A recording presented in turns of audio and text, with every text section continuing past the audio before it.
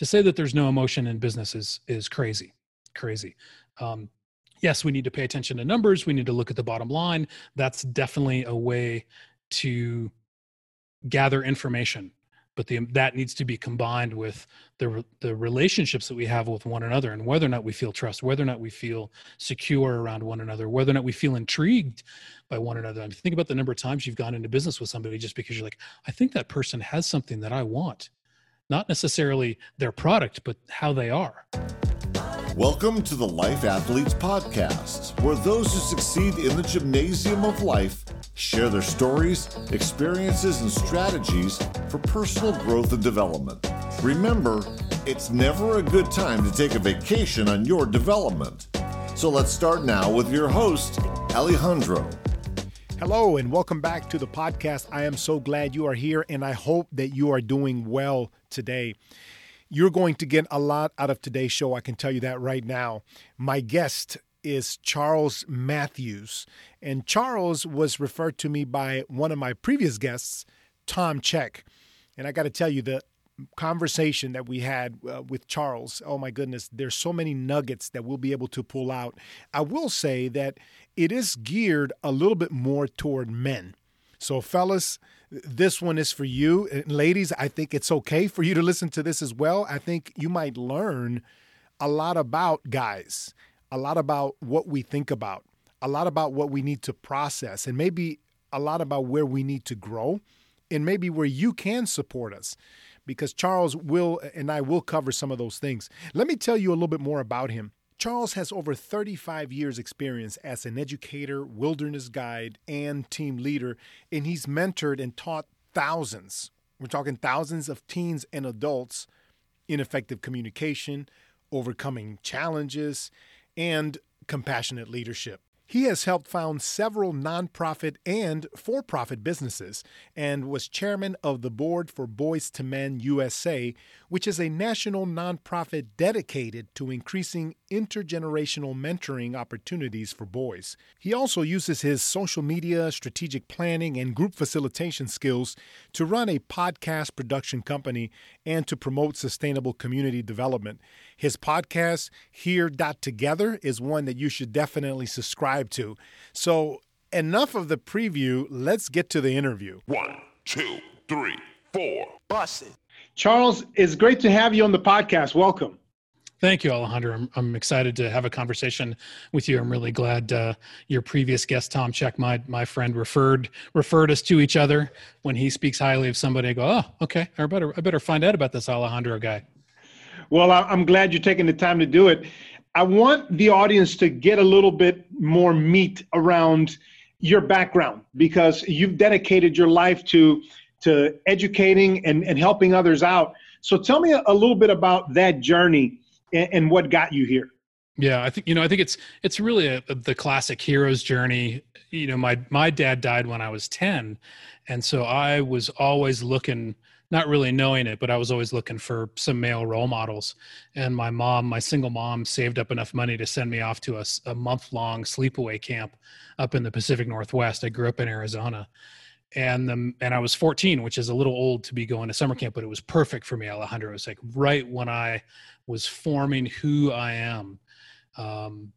And to be around those men who were dedicating their lives to mentoring kids as well, that was really that was a strong formative experience for me, seeing these guys opening themselves up to young people, working on creating character and virtue and grit and determination. And it's like, you know, I'm a little scrawny 14-year-old carrying a backpack for the first time, and the straps cutting into my shoulders as we hike up the Cascade Mountains, and I'm crying. But I would follow those guys anywhere, right? Like I can see their boots, you know, ahead of me on the trail forever and ever. I'm still following those guys. I'm still following the example of those guys who were strong and present, but also really open and vulnerable, you know, allowing themselves to be amazed by the natural world, allowing themselves to be excited around younger people, allowing themselves to discover new things with young people. And that's what always happens, right? When I'm around young people, and I'm guessing you know this too, there's just constant discovery going on. Nothing is ever stale. Nothing is ever old.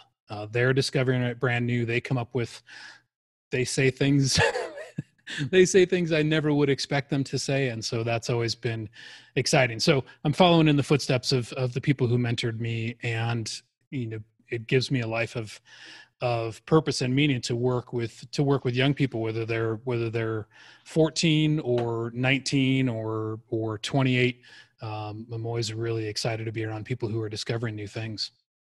So then you've spent a lot of time in this space, and our podcast is devoted to development and different types. I mean, this pertains to us in the workplace, in family, everywhere we show up in life, because development affects every area of our life. Right. So what do you think is the fundamental cornerstone when you think development? Maybe somebody here is listening and they're beginning to explore these things, or maybe they're a journey person on that road. But what do you see as foundational when you think of development, that cornerstone piece? Yeah, well, my friend Jess Stickle, and she's a head of curriculum development at the local school district, and a coach as well, and a coach for adults as well. She talks about human development being one of the foundational psychological needs of a human. And it's paired, just like there's a paired need for novelty, and that's paired with safety, right? We want new things, and we want to be safe and secure. We want to sit on the couch and not do anything new, but sometimes we want to go travel. And everybody has different sliders on that need. But another need is that need for development and growth and purpose. And it's paired with this fear, right? There's the kind of the truism that says, we never change until the pain of remaining the same is worse than the fear of changing. And so I think we're all driven. And if I'm just going to go ahead and get really woo-woo with you right here, Alejandro, it's like, I believe that we're all here with a gift. And this is one of the things that's motivated me to do this work, is because I get to see people discover their gift, whatever it is. My wife's gift is that she's able to do things with her hands very slowly and creatively as an artist, and nobody else can do it the way she can do it. Your gift is clearly this passion that you have for development. So, my belief is that we showed up with those gifts, and that, our soul is here to facilitate that transfer of the gift to everybody else. And what happens so often is that our ego gets in the way of that, and our ego comes up with unhealthy development and fear and anxiety, and maybe even, get some bad ideas about how I got to have a fast car. I got to have a big house. I got to have, this much money in the bank. I got to have these accolades that are all a little separate from what the soul really wants. And so my job has been in my own life not to get rid of my ego. My ego is important. My ego knows how to work in the world, right? It knows the rules of the world, but to craft a healthy ego that can be in service to my soul and my gifts. So that's the field that I'm playing on. And that's the field that I play on with young people and with older folks, is like, let's craft that healthy ego that has less fear, or is at least able to take a seat next to fear and say, hey, I see you, fear. I see you, anxiety. I see you. Okay. So, all right, great. But this is what we're going to do, because we have something greater to give. We have something that the world needs, that the universe needs, for sure. So tell me, I'm finding it interesting that you said that this is a need that we have.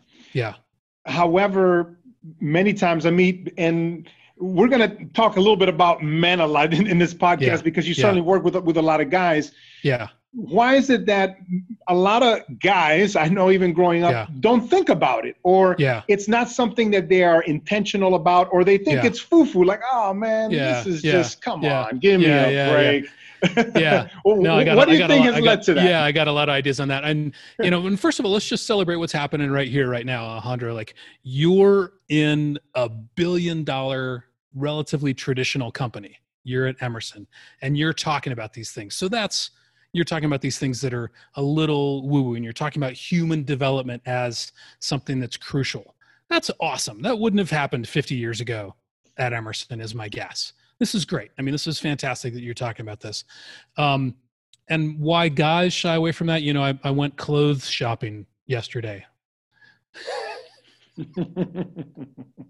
And I'm in the fitting room by myself, and I got all of this self-doubt and all of this just like, this doesn't fit. My belly's too big. I just like all of this shame and embarrassment about picking clothes. And is this the right color? Is this going to look good? I don't know. And women always talk about how much they, a lot of them love shopping, but they hate trying on clothes, and they talk about all of the anxiety and disgust that comes up for them as they try and find stuff that fits. There's whole episodes of what do they call them? TV shows, funny ones, comedies. I can't remember. Sitcoms. Mm-hmm. Whole episodes of sitcoms that are about like, the pair of jeans and how the pair of jeans made that woman fit. I'm like, this is no different from what women go through, but men just don't do it. We just stay away from stuff that makes us uncomfortable. We just stay completely away from the things that make us uncomfortable, whether it's holding a child, trying to quiet a child. Most men, again, that's the whole sitcom trope, as somebody hands a man a child, an infant, and he looks all awkward and doesn't know how to hold it. He doesn't ask for help. He doesn't say, teach me how to do this. So a lot of us build that unhealthy ego around avoidance of things that are uncomfortable, because we are graded on whether or not we are awesome, right? All the way back from being 5 years old, 6 years old on the playground. Either you're great at kicking the ball or you're a pussy, right? It's just like it gets very black and white for boys very early on. You're either a great runner or you suck at it. There's no room on the playground even for just being an okay runner. You're either fast or you're last. And that keeps carrying through. So we develop this aversion to try new things. We develop this aversion to being in what would almost become a liminal space, right? On a space where we're not sure. We're in the doorway, right? Am I good at trying on clothes? Did I pick the right color shirt that matches my eyes? I don't know. Can I hold this child and not drop it? I'm not sure. Maybe I can ask for help.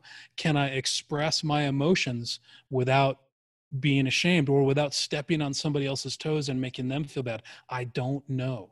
And we've just been trained to avoid those spaces where we don't know, because we get teased, we get ridiculed, we don't get jobs, we don't get promotions in most traditionally run companies when we express discomfort, when we express a lack of surety, a lack of competence. I look at Men's Health magazine. I need to be like following everything they say in Men's Health magazine, but it's not pitched toward me. The person on the cover is somebody who's already succeeded at Men's Health, right? He's thin, he's muscular, he looks great, he's well-groomed. There's no Men's Health magazine for like dumpy middle-aged guys. Wow.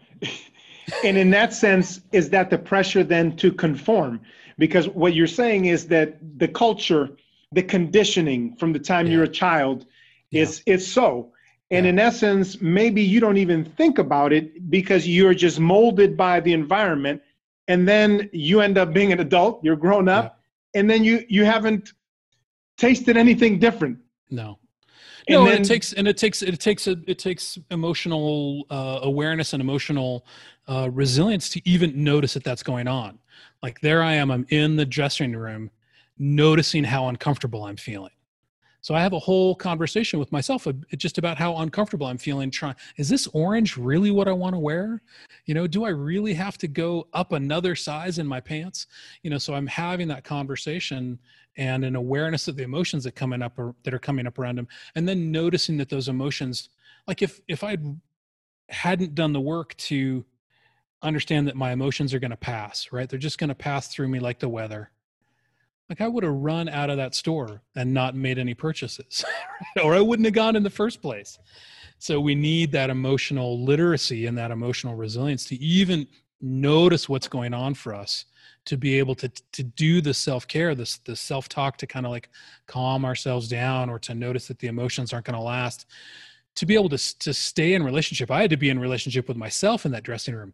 We're not even taught, there's not even another person there, Alejandro. It's not that complex, but to be able to be in relationship with our loved ones, to be in relationship with our bosses, with our direct reports, to like, wow, I'm really angry about how this is showing up right now. I don't like how my direct report is completing or not completing their task.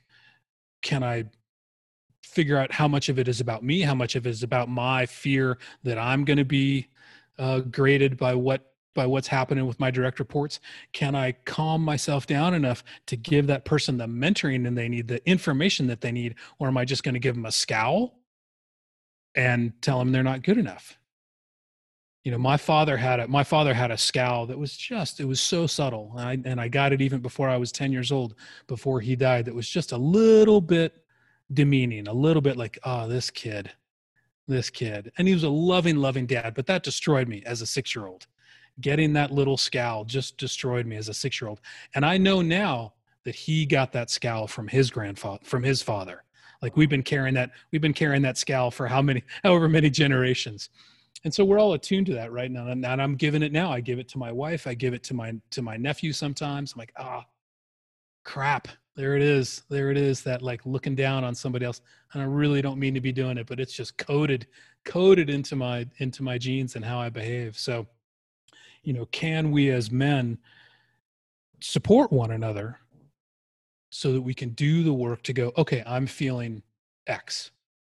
I'm feeling frustrated. Why am I feeling frustrated? Because I'm scared somebody else is going to judge me based on what you're doing. Okay, can I set that aside long enough to support you as my wife, as my employee, as my partner, as my kid, and step away from my own fear for just a second? Of course, I'm afraid of how I'm going to be judged. Of course, I want to look good in front of my boss, but can I set that aside for just a second so that I can be with you, my direct report, and give you the support that you need to do a great job, or to say the boundaries like, hey, Alejandro, we talked about this, man. That's not working. You really need to be doing better, or we're going to have to write you up, or we're going to have to look at moving you to a different part of the company, or whatever it is. So you're articulating that the value in understanding your emotions, this emotional literacy, is so that, and I've heard you use this word, so that you can honor how you feel, yeah, but at the same time, not necessarily be controlled by it, in a sense that you will take action that may not be effective, or action that could be detrimental to that situation. Is that because the pushback I get, and having done training, I remember going into a training, interpersonal skills. This one guy said, why are we talking about feelings? Yeah. This is about business, Alejandro. I don't want to hear about emotions and feelings. Yeah. What feeling was coming up for him in that moment, do you think? what emotion was coming up for him? He was probably really uncomfortable, right? Like nobody's ever helped me, Alejandro, figure out what my emotions are. Please don't make me do something that I'm deeply uncomfortable with. I know I will fail and everyone will point and laugh. Please don't make me do this. Yeah, for sure. You know, you and I talked about this before when we were preparing for this podcast. You know, it's like try and tell somebody on a sales team that emotions are unimportant. It's like those guys and women are doing everything they can to match and mirror, understand the emotions of the clients, because we make decisions based on emotions. If there was a study done that with some with some study subjects that had their amygdala damaged by cancer or by a disease, and the amygdala is where emotions happen in our brain. Those folks with damaged amygdalas can't make decisions. Our emotions are critical to us. They are the thing that helps us decide, okay, well, yes, I could get that toothpaste or that toothpaste. If you don't have your emotions intact, you're going to stand in front of the aisle of the toothpaste aisle forever. You're just done. You're stuck there. You know, I'd like to be with this person, but I'd like to be with that person. They're both beautiful and intelligent. You know, how do I decide? You know, I'd like to go with this vendor or that vendor. Where are my emotions? Well, I trust this vendor. I feel comfortable with who's running that company. That's an emotional thing. To say that there's no emotion in business is crazy. Yes, we need to pay attention to numbers. We need to look at the bottom line. That's definitely a way to gather information.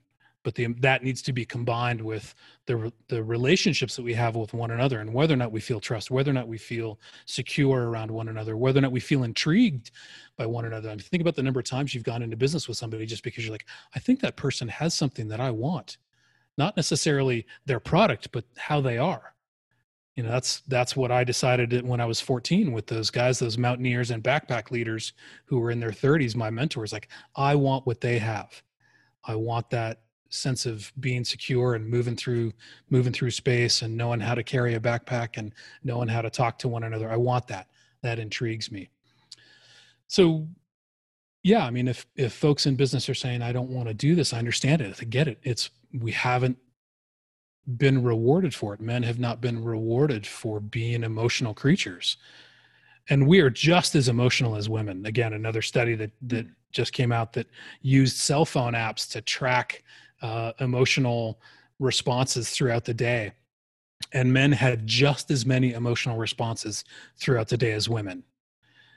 We tend to have fewer names. We tend to be like, I'm mad, I'm frustrated, I'm happy. People who have more emotional literature, who've been rewarded for having emotional literacy, will be, well, I'm mad, I'm frustrated, I'm jealous, I'm scared, I'm joyful, I'm happy, I'm content, you know, kind of a broader range of words to describe what's going on. But we're the same critters. To say that women are more emotional than men is not true. It's okay for them to express and name their emotions. Whereas for men, we've been told that that's not okay. I like the point that you made that they haven't been rewarded for the emotional literacy. And as I think of that gentleman or other people that I met in business, the rewards that we have are scorekeeping. Yeah. And if I have a great salary, if I have a corner office, I think growing up as a guy, and for some women too, I think this goes into play, but definitely from my experience, other people that I've known, other guys that I've known, you get that level of success. And then you can easily say, why are we talking about emotions, man? Look around here. I've been successful, but maybe because we have been repressing. And maybe that's the question or how I want to maybe proceed here, because we repress it. Yeah. So then how do we begin to step into it? That's such a great question. And what I can say, just to relieve some fears, that, you know, a lot of fears that men have about their emotions is that if they start feeling them, they're just going to be swamped and they're going to lie in bed blubbering, or they're going to go tra-la-la through the field, you know, high and tripping. And neither one of those things are exactly true. There is a way to develop a relationship with our emotional selves and to honor those emotions without going all the way overboard. James Hillman, in his book, talking about the psychology of men, talks about the difference between emotions and moods. And those of us who have a relationship with our emotions allow them to pass like weather through us. Those of us who don't have much of a relationship with our emotions get stuck in moods. We get stuck in anger, which ferments into rage and disappointment. Or we might get stuck in, you know, tra-la-la joy and, you know, quit our job and quit our relationship and put on a white shirt and go live in Sedona. Those are moods. Those aren't emotions. So mood is a mood longer. Can you define what you mean by mood? Yeah. Because that can be confusing. Emotion. Yeah, with Hillman, it's like the weather versus climate, right? So a mood is like climate. A mood is like, I'm always depressed. I'm always anxious. I'm always overjoyed. I don't really trust people who tell me that they're always overjoyed. I don't think that's legit. But so a mood is like a climate, whereas an emotion, I'm feeling really angry and frustrated right now. That's going to pass. I'm going to be better later.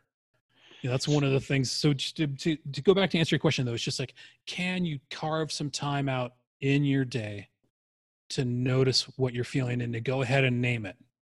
And if the names escape you, if you don't know the difference between frustration and anger, that's okay. My friend D. Spittler says there's just two emotions: fear and love. So if you can just start with those two, fear and love. What are you feeling right now? I'm around my kid. You know what? I'm feeling both fear and love. I love my little boy, and I'm so afraid that he's going to run out on the street and get hit, right? You can have both emotions at the same time. So just name them. You don't have to spend a lot of time with them. You don't have to worry you're going to get stuck in them. Can you name those emotions? And if that's not working for you, can you try some journaling? Can you do a little bit of meditation? And I'm talking like 5 minutes of meditation. We're not talking about spending hours and hours of meditation. Can you spend 5 minutes quiet? And it sucks. It's terrible. Every now and then I try and get back into it. It's really uncomfortable. What I notice in meditation is not calm. I notice my head spinning, right? It's spinning. And all that mindfulness meditation is supposed to be about is just like noticing, oh yeah, your head is spinning. Most of the time I just go through my day with my head spinning and I'm not aware that my head is spinning. But to sit down for 5 minutes and be like, okay, my head is spinning because I'm excited about my new projects. I'm afraid they might not work out. I'm so curious what's going to happen. I'm really anxious because I care about this so much. So just being able to take that time, and again, guys, it's going to be okay. That's going to pass. That anxiety is going to pass. And if it doesn't, if your anxiety becomes a mood, if your sadness or worry becomes depression, becomes a mood, then you probably need to reach out and get some help, and that's okay. A lot of fear around emotional literacy is the fear of like, I'm going to find out that I'm completely effed up. Maybe, but wouldn't you want to know that? Wouldn't you want to know that, yes, you've been suffering from depression all this time, or that anxiety is holding you back from what you want to do? Some really great insight there from our friend Charles Mathews. I told you you would enjoy and get a lot out of this podcast. We'll have to pause here and pick up on part 2 in our next podcast. If you want to reach out, feel free to email me at lifeathletespod@gmail.com. That is lifeathletespod@gmail.com. We also have Charles's information in the show notes, and you can find him there. Thank you so much for listening. If this content is adding value to you, please go to iTunes or go to Stitcher, rate and review us, because that helps us to build this community and deliver content on a regular basis. Until next time, friends.